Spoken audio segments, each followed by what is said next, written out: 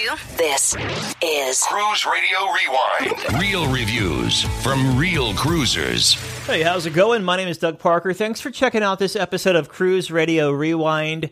Going to answer some of your listener questions today. Joining me on the line is Sherry Laskin from cruisemaven.com. Hey, Sherry. Hi, Doug. Thank you for joining us this morning. I really appreciate it. Our first listener question comes from Kristen.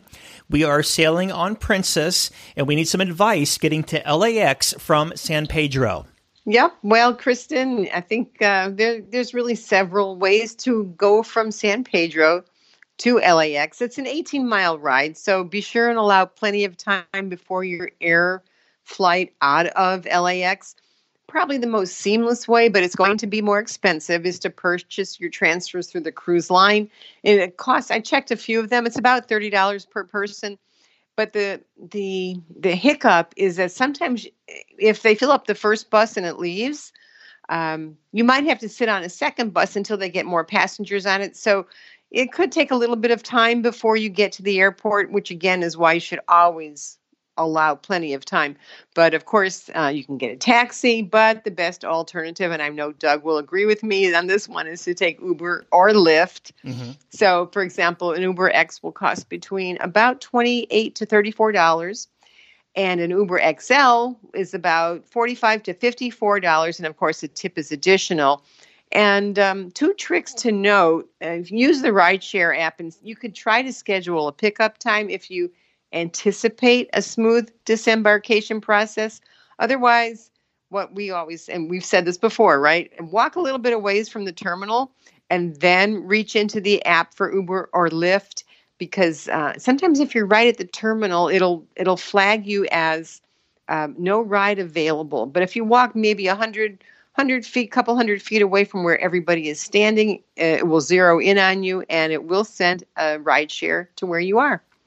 And also, if you're flying into LAX, keep in mind, now they have kind of a new system. It's about a year old at this point, but there is a separate Uber lot. So you have to make your way, either take a bus and get to the Uber lot, and then you queue up there, or walk over to the Uber lot. Depending on what terminal you fly into is going to depend on how you get to that Uber lot. But they no longer pick up right there curbside at the airport. You have to go to this dispatch point to be taken from the airport to San Pedro or wherever you're going around Los Angeles. Yeah, if you happen to be arriving into Los Angeles Union Station on Amtrak, it's similar to the airport now. They have moved the rideshare pickup area away from the very, very front door also. So you do have to walk a little bit, but not too much. And if you're catching one of the buses, you have to go out the side door at Union Station to pick up your bus to get to San Pedro or Long Beach. Next question comes from Ronald. Him and his wife are sailing on Carnival Panorama, and they want to know if an overnight on the Queen Mary in Long Beach is worth it.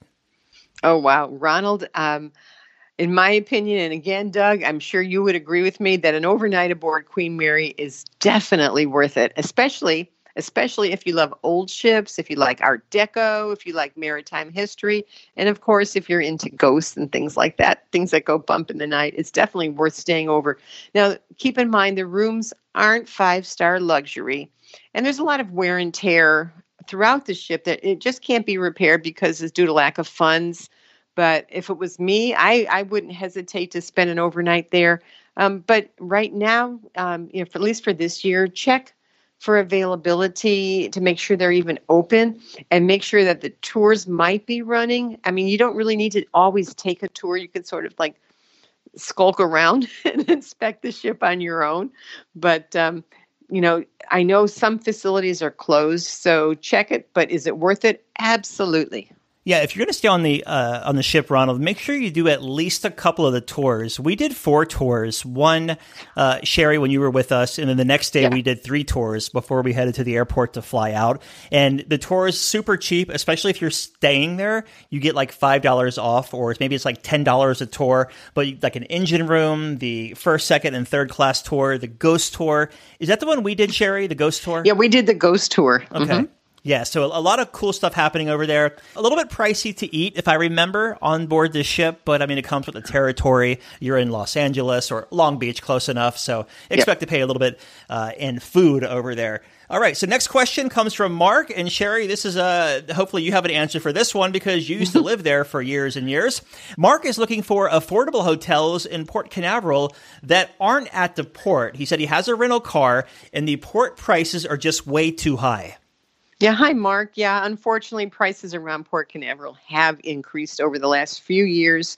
Used to be relatively inexpensive to stay there, go to Cape Canaveral, and it was really cheap. But since you have a car, okay, here's some suggestions. Look for, go online and check out what's in Cocoa Beach. There are some smaller hotels there, and if it's only for a night or two, it doesn't have to be full service. There are a lot of motel type places. And there's also a lot of cute bed and breakfast places throughout Brevard County. So check Melbourne Beach. Titusville might even be something to think of. They're coming around and they've got a playhouse. There's a lot of things to do in Titusville, which you wouldn't expect. But I don't think you'll find much under $99 a night anywhere at this point.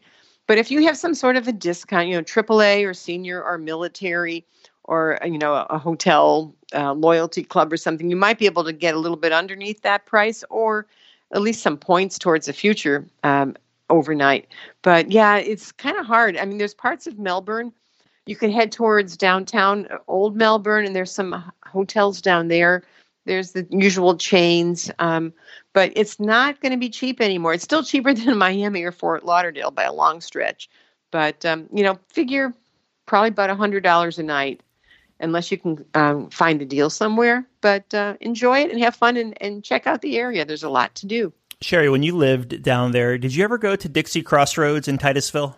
Oh, my God. It has been on my to-do list for 21 years, and I never got there. I don't know why. I've been everywhere else, but, I couldn't find anyone that actually wanted to go there a second time. And I had been there a first time. You've been there, right? Yeah, we went there after the gambling ship last weekend in Port Canaveral. We went, Richard and I went there and had a great meal. Really good meal, and good oysters and everything there. Also, have you ever dined at Rusty's at the port? Many times. Yeah, really good there. A little pricey. And also fish lips is always solid. On the hotel front, exit 215, so it's like the Titusville exit, 10 miles north of the Port Canaveral exit. There's a pretty affordable, it's like $89 a Ramada there. You have a Cracker Barrel at that exit, and you're a couple of miles away from Walmart if you need to pick up anything. I really wish you lived down there still, Sherry. I could have a business here. I could rent my camper to cruisers. They could go to Jetty Park. They could have a little package there, right? I could have you set it up for them, give you a little side fee, and we need to get you back to Florida. I'm trying. Right now I'm still stuck in Sitka. I'm stranded up here until things clear up. But I'm working on it. Yeah, it's. I'll tell you what. Total side note here, not even cruise relevant, but the whole camper thing is a whole subculture of camping and all of this, and I'm really digging it. It's cool. Like I've told you before, I did it, like 15 years ago, maybe with an RV. And I had so much fun. I cannot wait to figure out how I can get into that again. But I'm getting all my tips from you, so I'll figure it out. Last question here comes from Mike. I might butcher this, so bear with me. It says, "Hi, Doug and Sherry. I have a booked Polynesia cruise in April of 2021, which included airfare from the cruise line. First of all, it was much cheaper than I could book myself, and given COVID, finding flights might be tricky anyway. My traveling companions are much more skeptical because of the same-day flight, which I wouldn't do on my own typically. My thinking was that when the cruise line books your airfare, they're responsible for making sure you get to the ship. Is that true, or is it just an urban legend?" I like that expression. But yeah, so it sounds like you are expecting to land at your embarkation port on the same day as departure, which is what's making your friends nervous. But if you booked it through the cruise line, it's almost a sure bet that the ship will try to wait until your arrival. And chances are there are others going on the same cruise that will be on your flight as well. So, sometimes if you're the only if you or or a couple are the only people on the plane that are going to that particular ship, I mean, they still know that you're on the flight, but there's, if there are several people, and if you're going to Polynesia, somewhere there, chances are they will hold the plane. And if not, of course, they will fly you to the next port where you can embark. It's probably going to be all the way across the Pacific. But, just make sure you have travel insurance. Read the fine print on your air ticket contract as well as your cruise contract. And as always, what do we always say? Make sure you purchase travel insurance that will cover delayed or missed connections. I was going to say, if he's going out of Tahiti, he's probably sailing on a small cruise line like Paul Gauguin or Windstar or maybe Regent or Oceania. So there's a good chance if they were late, they're going to hold the ship because not many people are flying to Tahiti for a cruise. No, and for the price of the cruise and the ticket, they'll go out of their, if it's a luxury or a small ship cruise line, they will go out of their way to make sure you make it to the ship in time for embarkation.